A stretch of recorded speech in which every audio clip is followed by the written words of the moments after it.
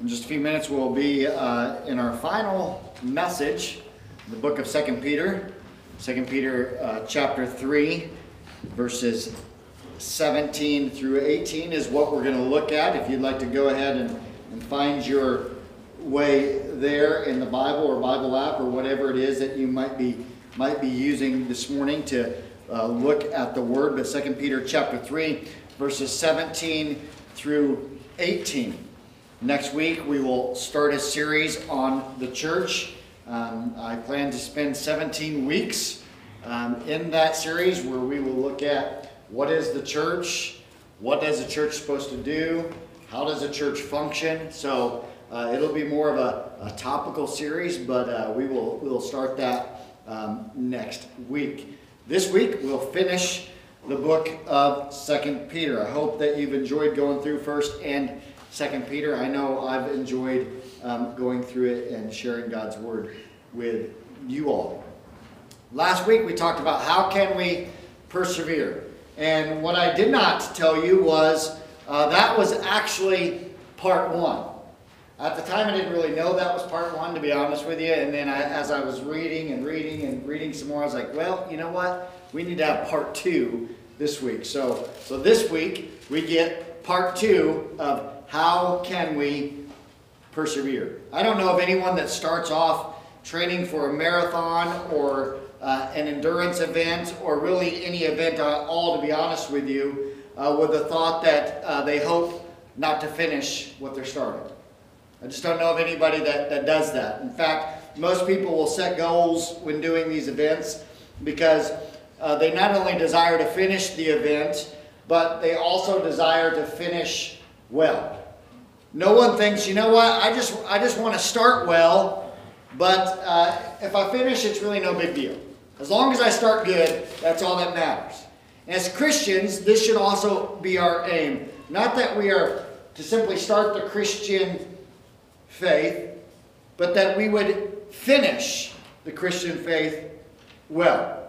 And if we're going to finish well, then we have to understand that it will take perseverance on our part. We can learn this lesson from Scripture in the parable of the sower, that it's easy to begin well and not so easy to finish well.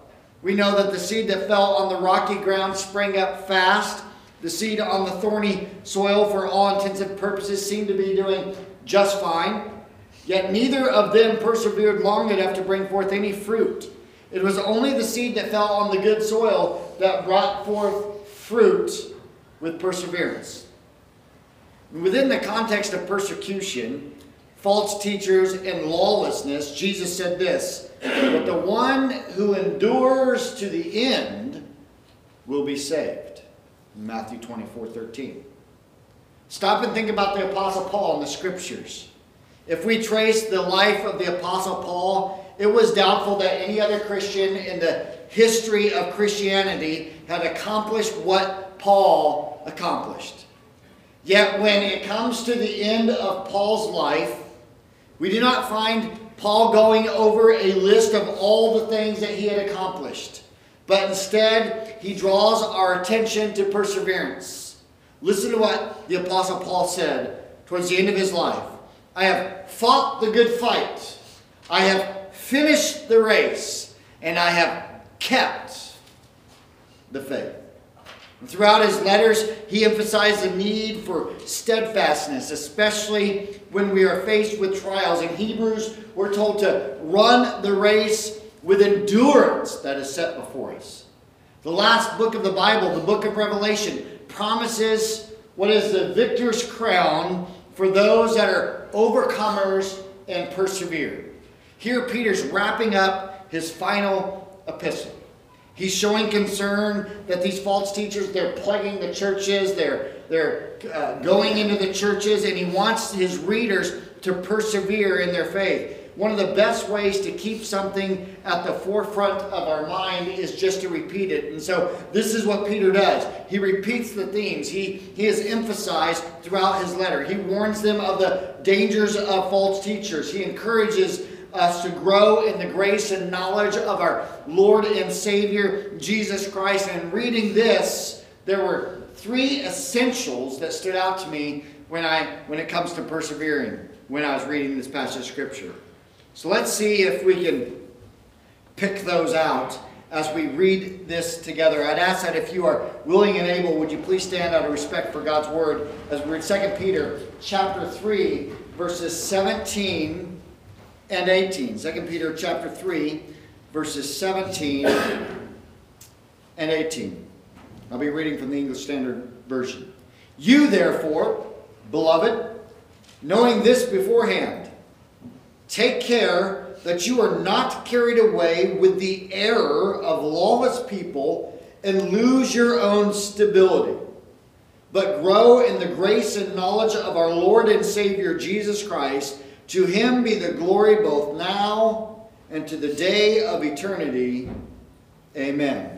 Let's pray. Father, thank you for this word. I pray, God, that as we look at it and as we ponder it and as we study it and as we meditate on it and as we hide it in our heart, that God, you would use this word to speak to us this morning. Lord, that you would reveal to us ways that we can persevere in our Christian faith in the midst of a wicked and perverse world. Lord, point that out to us. Help us to live the faith that we proclaim. Speak, for your saints are listening. I pray this in Jesus' name. Amen. You may be seated. I believe what we see here is that in order to persevere, we have something that we must guard against, which is error. We have two things that we are told to grow in: grace and knowledge. And lastly, that we must live our life for the glory of Jesus Christ. So first, let's see that we have to guard against this thing that we have to guard against, which is error. So we persevere by guarding against error. The New Testament makes it pretty clear for us that the enemy infiltrates the church by deceitfully planting false teachers within the church that sound like they're biblical, but they deceptively lead God's people away from the truth and into these destructive heresies. Peter has spent chapter 2 and a significant part of chapter 3 warning about these false teachers. And in verse 16 he tells us that they are ignorant and that they're unstable. And what does he say? That they distorted the scripture to their own destruction. And so then in verse 17 he gives us a warning. You therefore, don't be like these false teachers. You therefore, beloved, knowing this beforehand, you know what they do, you know this beforehand, take care that you are not carried away with the error of lawless people and lose your own stability. That word stability is steadfast or steadiness. It's a Greek noun. It's used only here in the noun form. However, Jesus did use the verb from when he predicted the denials of Peter. And he said this: when you have turned again, strengthen your brothers. And that's the same word for stability or steadfastness. Same word there. Now remember, Peter, he wasn't stable. In fact, Peter was far from stable. But he was changed by God's grace into a rock of stability, who was steadfast. This is why Peter's concerned that others also be steadfast in the Lord. Peter starts off by saying you. Right? He says you, which is emphatic, and it's in contrast to these false teachers. He's telling his readers that they know what he's telling them and that they know how these false teachers operate beforehand. So Peter is using this memory principle with them, which is repetition. You already know how they operate. He's done this throughout the entire letter. He wants them to understand that being warned in advance means that you can also be armed in advance for what is to come. We get our word prognosis from this word that Peter uses beforehand. So, what does a prognosis do?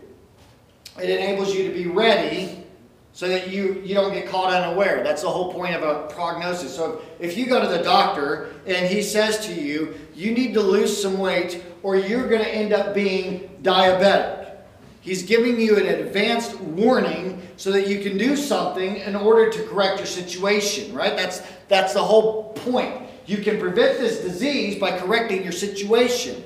Peter is giving a prognosis that there's going to be these ignorant and unstable teachers who are going to twist the word of God to support their own immoral lifestyle. In other words, they're going to use the Bible, but they're going to pull the Bible out of its context and use the verses that seem to support their false view while ignoring the verses that confront them in their sin. And since the scripture tells us that men love darkness more than light because their deeds are evil, then these false teachers will never lack an audience, because people will flock to them because men love darkness more than light. Sinful people say, oh man, this sounds great.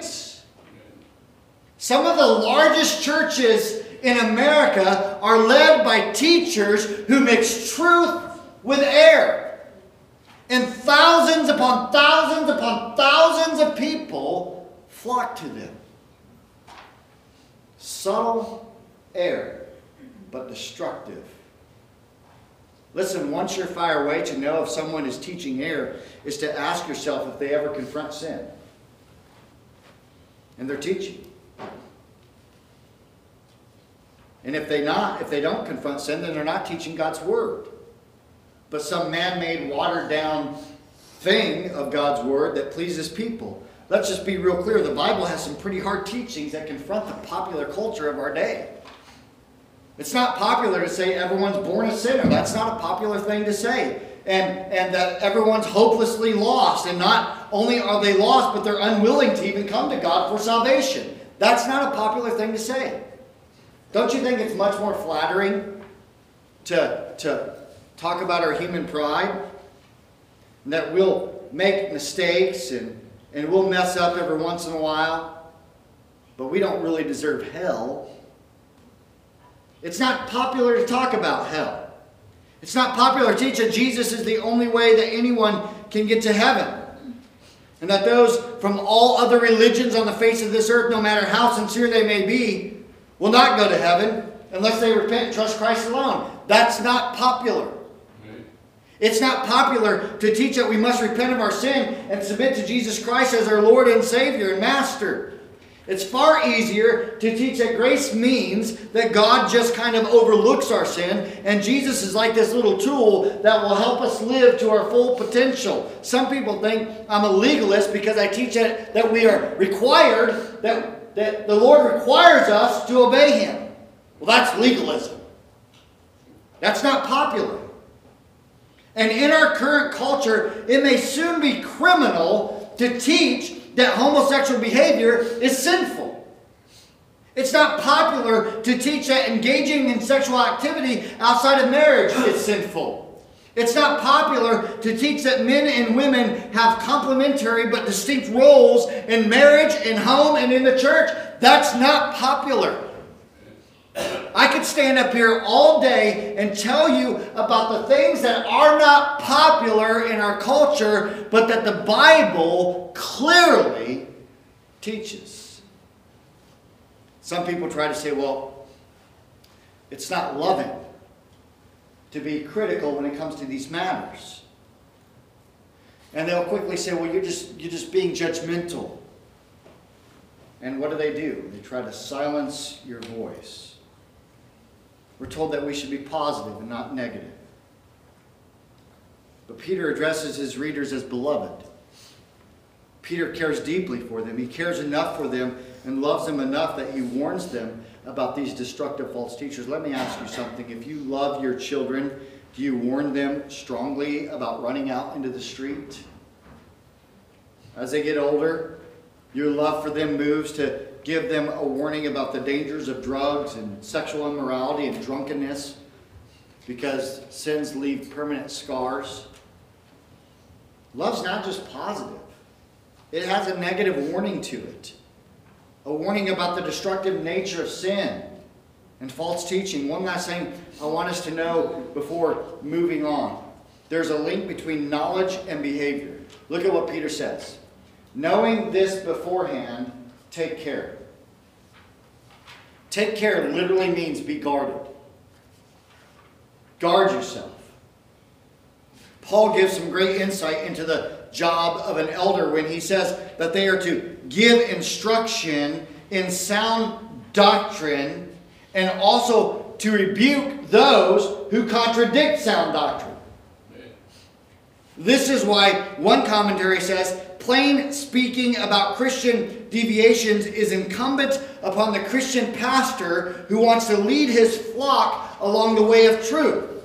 Let me give you some real talk here this morning when it comes to guarding yourself against error, especially spiritual error. Let me challenge and encourage you to read some books on fundamental Christian doctrine.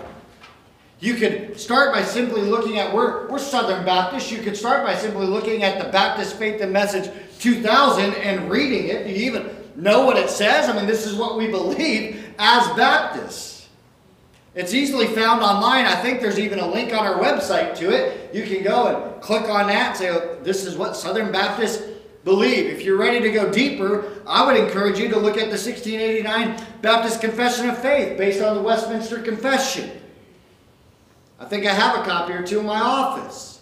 You can download an app called the New City Catechism that I use nightly with our kids. You can read R.C. Sproul's Essential Truths of the Christian Faith or J.I. Packer's Concise Theology, a guide to historic Christian beliefs. At the very least, pick up a copy of these magazines that we have right down in our lobby, these Table Talk magazines. There's all kinds of theological articles in this magazine. There's devotions.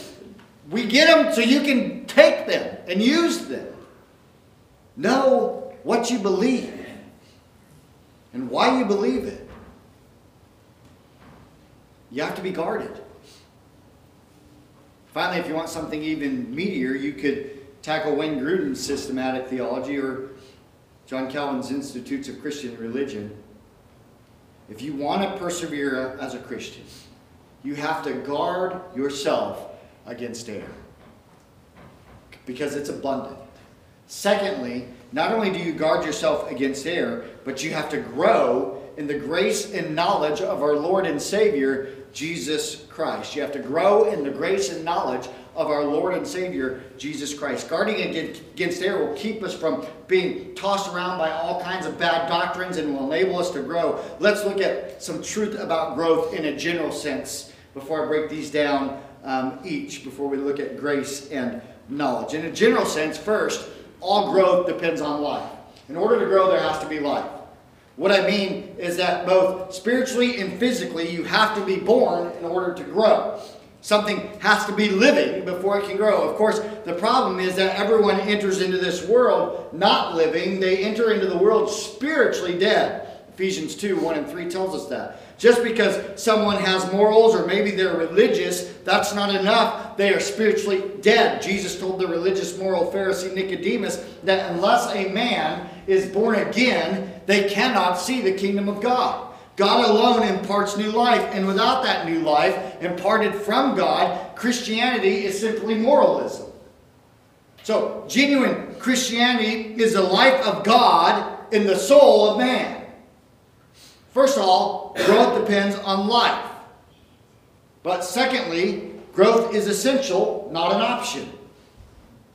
One time I was out riding my bike and I had those clip-on shoes, you know, that I don't know if you're familiar with bike riding or not, but they make shoes that you can clip into your pedals so that you can ride, and then you got to unclip them when you stop and that sort of thing. And I was fairly new at this, and I'll blame one of our deacons, Sean Connor, for this problem, because he's like, oh, you got to get these clip-on. But anyway, I got these shoes, and I'm out riding, and I come up to a stop sign. I had a problem. I couldn't unclip my shoe.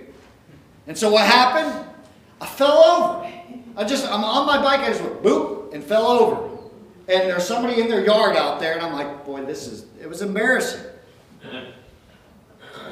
If you're not moving forward on your bike, you fall off the bike. And to keep moving forward, what do you have to do? You have to pedal in order to keep moving forward. The same is true in our Christian life. If you're not moving forward, you're not going to grow. If we see a child that's not growing, we know, hey, there has to be something wrong. Growth is expected. It's an expected outcome of life. However, spiritual growth never ends. We have to keep growing until the day we meet Jesus. When Paul wrote Philippians 3:13 and 14, he had been a Christian 25 years. He wrote, "Brothers, I do not consider that I have made it my own, but one thing I do, forgetting what lies behind me, straining forward to what lies ahead, I press on towards the goal for the prize of the upward call of God in Christ Jesus." We never arrive as Christians. You never reach the spot where you need to be. You're always growing. So growth depends on life. Growth is essential, not an option. Growth is gradual, not instant. How did Jesus come into the world? He wasn't full grown, he was a baby. No one moves from being a baby to an adult in a day, a week, a month, or even a few years. It takes time to mature and develop. People do not bring their baby home from the hospital and say, "Okay, kid, there's the fridge, there's the bathroom, good luck. Take care of yourself." You don't expect a baby to do what an adult can do, because there's growth in the process. Now, sometimes adults do what babies do, but that's a whole other story. But, right, there's growth. What is essential when it comes to growth is that we're involved so that the progress is made. You may not see some extraordinary change from week to week, but hopefully over the long haul you see change. You should be able to look back and know that your love for Christ has caused you to grow in the last 5 years. You should have a greater sensitivity to sin than you did 5 years ago. You should obey the Word more consistently than you did 5 years ago. The fact that growth is gradual runs counter to the idea that you can become holy in an instant through some powerful experience with God that's popular in our culture today. I mean, it sounds great to think that you can instantly and effortlessly reach sanctification, but it's just not true. This idea of instant sanctification is often promised as being baptized in the Spirit, or if you speak in tongues, that's instant sanctification. And it's appealing because people say, well, there's not really a whole lot of work required in that. However, God's way to godliness is not through that, it's through discipline, not miracles. Does God sometimes give us these dramatic spiritual experiences? Absolutely. I believe He does that. And those times are wonderful when they come to us. However, those experiences do not instantly make you mature. Growth is gradual, not instant. So growth depends on life. Growth is essential, not an option. It's gradual, not instant. Finally, growth is challenging and not easy. Growth is challenging and not easy. You know our little one, Austin, that we have running around the house there. Funny thing is, when he started walking, he didn't stop crawling right away. In fact, I don't know of any baby that once they learn to walk, they just stop crawling altogether. Why? Because crawling was faster for him. He would crawl and then he would walk, and then he would crawl and then he'd walk and fall down, and then he would crawl and then he'd walk and fall down, and did the same thing over and over again. You crawl before you walk. You walk before you run. Spiritual growth's like that. There are some tough lessons that you will only learn through trial and error. There are times that you fall flat on your face and it hurts. But you don't just lay there like, oh, well, I fell down and I guess it's over. You have to get up and keep trying. Sometimes you'll get really confident and think, I have this. I finally learned my lesson. I finally have this conquered. And then you fall, right? And you realize that the Lord is reminding you, you haven't learned your lesson just yet. So we got to grow. But two things that He tells us to grow in. Grow in grace and grow in knowledge. First, grow in grace. Grace is the key to our relationship with God, because grace both saves us and grace sustains us. But we know that grace is in opposition to every human way of approaching God. So we have to constantly be on guard, so we don't fall back into this whole merit system of approaching God. We know that the world operates on the merit system, right? If you work hard in school, then you're going to get good grades. That's merit system. And you'll be able to get into a good college, merit system. If you work hard in college, you'll do well in college and you'll be rewarded with a good paying job, merit system. If you work hard at your job, you'll be rewarded with pay increase and promotions, merit system. The merit system is based on getting what you deserve and deserving what you get. That's the whole point of a merit system. That's the way it's supposed to work. It doesn't always work that way, but that's the way it's supposed to work. All of the religions in the world, including some of them that are labeled Christian, operate on the merit system. How do you get to heaven? Based on what you do. The merit system. I got to do something in order to get to heaven. Just like the rest of the world. I do something to get. I do something to get to heaven. It's a reward for my achievement. Feeds into my pride. I can earn it. But grace is in opposition to the merit system. The whole meaning of grace is it's undeserved favor. What we deserve is not heaven. We deserve God's wrath. Every single one of us deserves the wrath of God. But does He give us His wrath? Nope. He blesses us. Apart from our works. He doesn't look at how good we are and bless us. He blesses us apart from everything in us. Under grace, we can't work to earn heaven. Instead, we freely receive everything that God has provided for us at Christ's expense. Listen how the Apostle Paul explains it in Romans 4, 4 and 5. Now to the one who works, his wages are not counted as a gift, but as his due. And to the one who does not work, but believes in Him who justifies the ungodly, his faith is counted as righteousness. You see, under grace, God gets all of the credit, and our human pride gets destroyed.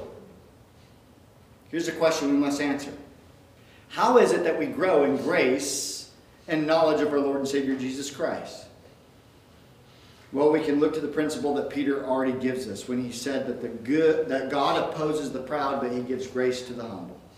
So to grow in grace, that means that we have to come to a greater understanding of the holiness, justice, and sovereignty of God, which leads us to seeing our own rebellion in our heart, our own selfishness, and our own pride. And the more and more that we see just how unworthy we are to be the objects of God's saving grace, the more we will see how great His undeserved love and favor were that drew us to Himself. Take a moment and listen to the words of Charles Spurgeon. If you, dear friend, would be truly humble, you must look at your Savior. For then you will say, alas, and did my Savior bleed? And did my sovereign die? Would He devote that sacred head for such a worm as I? You will never feel yourself such a worm as when by faith you see your Savior dying for you. You will never know your own nothingness so well as when you see your Savior's greatness. When you grow in the grace and knowledge of our Lord and Savior Jesus Christ, you will be sure to grow in humility. Or how about Martin Lloyd-Jones when he said, personally, I can be certain I am growing in grace if I have an increasing sense of my own sinfulness and my own unworthiness, if I see more and more the blackness of my own heart. If we're going to grow in grace, we must think of ourselves less and esteem Christ more. We say, I'm nothing. And then you begin to understand the total grace of God. And then you begin to grow in grace. And then he says we grow in knowledge. Third time in this letter where Peter refers to Jesus as our Lord and Savior, Jesus Christ. As I said before, we can't separate Jesus as Savior from Jesus as Lord. So you see, when you come to trust in Christ as your Savior, you abandon yourself to and all you know to Christ and all He is. Our Christian life is this progressive growing of submission to Christ as we dig into God's Word and we see more and more of who He is and more who we really are. And we grow in that area because we say, okay, now it's revealed to me who I am and it's revealed to me who God is. And as that is revealed, I submit who I am to who God is. The knowledge of our Lord and Savior Jesus Christ comes not from ourselves, but it actually comes from Christ as we grow in obedience to Christ. So Jesus made it clear that it is the ones who keep my commandments that actually love me. And those who love Him will be loved by the Father. And He says that He will love them and do what? Reveal Himself to them. This knowledge is both factual about who Christ is, revealed in Scripture, and it's personal. And both are needed. Michael Green says this: knowledge of Christ and knowledge about Christ are, if they keep pace with one another, both the safeguard against heresy and apostasy, and also the means of growth in grace. Having a knowledge about Christ, who He is, what He did, will keep us from so many errors. That comes from false religion. False religions that deny the deity of Christ. But we must not be confused into thinking that Christ is a subject to be studied. That's not who He is. Christ is a person to know. We would be growing not only by knowing Him more, but by actually personally spending time with Him in deep communion with Jesus Christ. You say, well, how do you do that? You do that in His Word and in prayer. So if we want to persevere as Christians, there's something to guard against. It's error. There's something to grow in. We got to grow in knowledge and grace. We got to grow in grace and knowledge. We got to know Him more, and not just know about Him, but know Him personally. We can know about people. We can know about all kinds of people, but do you know them? I mean, we could probably give all kinds of stats about our sports heroes, but we don't know them. We just know about it. You can know Jesus, and you'll grow in the grace and knowledge of our Lord and Savior Jesus Christ. Finally, we persevere by glorifying Him with our lives. Peter ends this letter with a doxology. Right, to Him be both glory now and to the day of eternity. Amen. This is about as clear as you can get when it comes to a proclamation on the deity of Jesus Christ. Scripture is clear that God will not share His glory with anyone.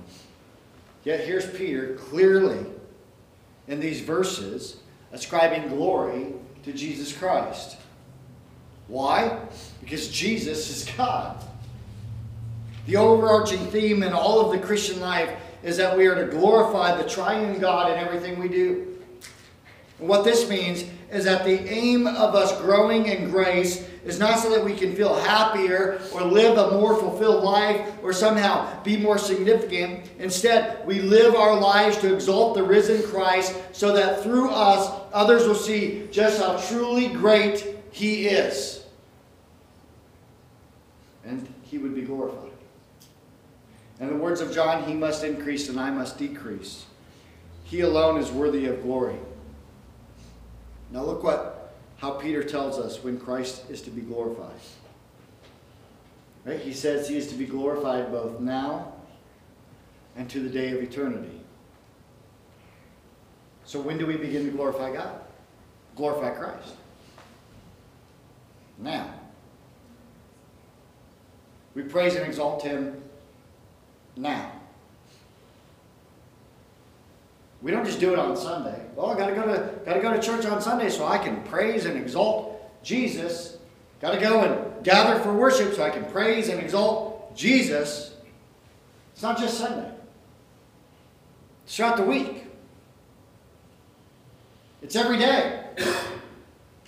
Every moment. You're supposed to be living your life for the glory of God.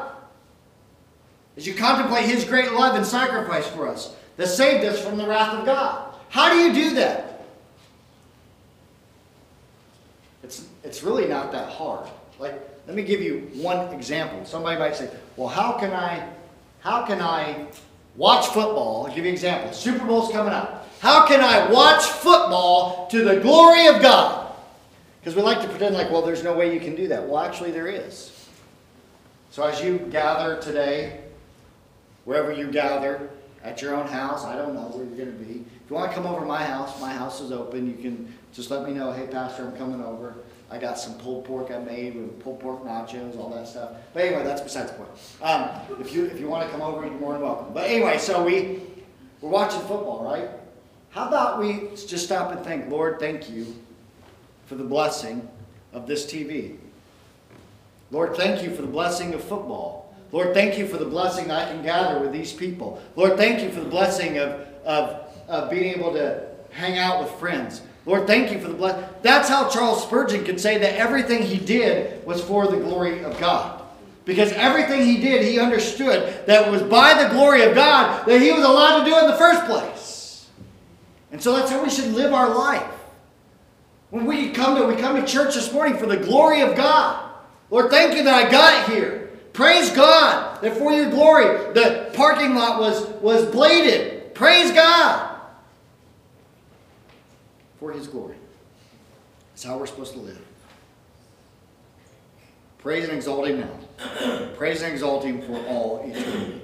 One day, when we're in heaven, after he comes again, we will gather around the throne.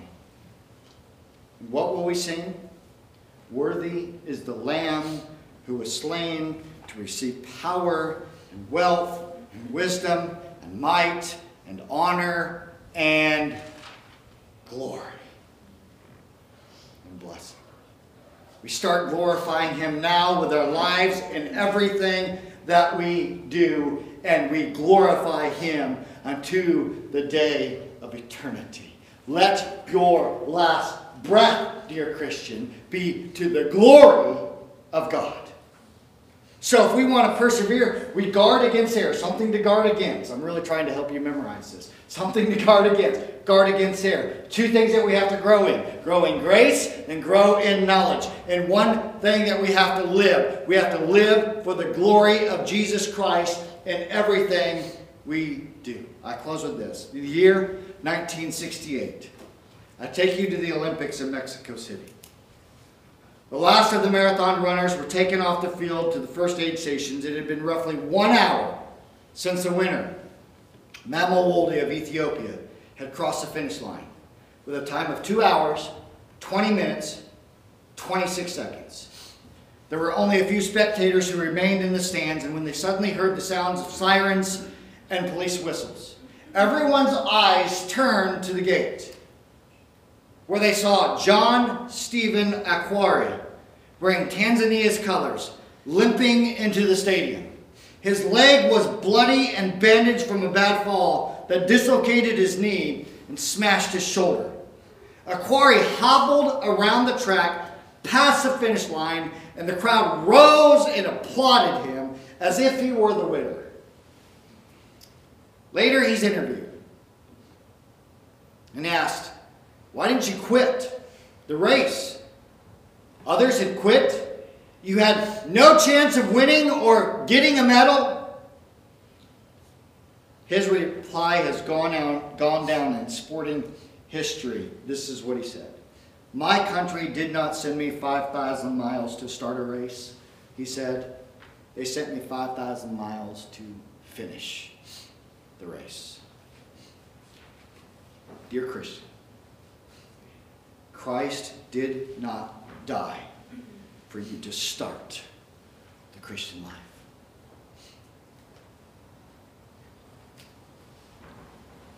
He died for you to finish. You don't give up. You don't quit. You may be battered and beaten and bruised and bloody, but you can persevere. You don't stop. You keep on fighting, because he came not for you to start, but for you to finish. Oh, that we would persevere, that we would guard against error, that we would grow in grace and knowledge of our Lord and Savior Jesus Christ, and that we would live for his glory both now and forever. Don't you quit. And for those that may hear this message, you're not a believer, I call out to you today. Today is the day of salvation. If you want to put your trust in Christ today, you can do that. And you can pray something like this: "Dear Lord Jesus, I believe that I'm a sinner, and that you sent your own Son to die to forgive me of my sins. I know how wretched my sin is. I ask for you to forgive me. I turn from my sin. I receive Jesus as my Savior. Thank you for saving me. I want to live for you the rest of my life." It's not a magic prayer. that saves you. Christ saves you if you trust in Him. And a prayer like that is your simple expression of trust that He will save you. And if you said that prayer or something like it, or you want to know more about it, I'd love to follow up with you. You can come forward. You can go online and send the word faith to 309-328-3488. You can do that from your pew if you want to do that. You can do that anywhere you are if you have a smartphone. 309-328-3488. In just a few minutes, we're going to sing a song. I'm going to give you a chance to respond to this message. Even if you're at home or you're watching this later, you can still respond by texting 309-328-3488. You can respond here by simply coming down the aisle. But I ask you, dear Christian, are you guarding against error? Are you growing in grace and knowledge of Jesus Christ? And are you glorifying Him with the life that you are living? If not, perhaps you need to repent. It's not about starting. It's about how you finish. Let's close with prayer. Father, thank you for this word. God, I pray that you will use it to touch hearts and lives this morning.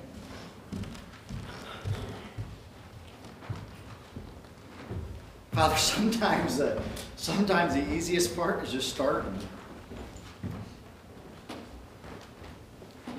And many of us in this building, maybe listening online, we've started.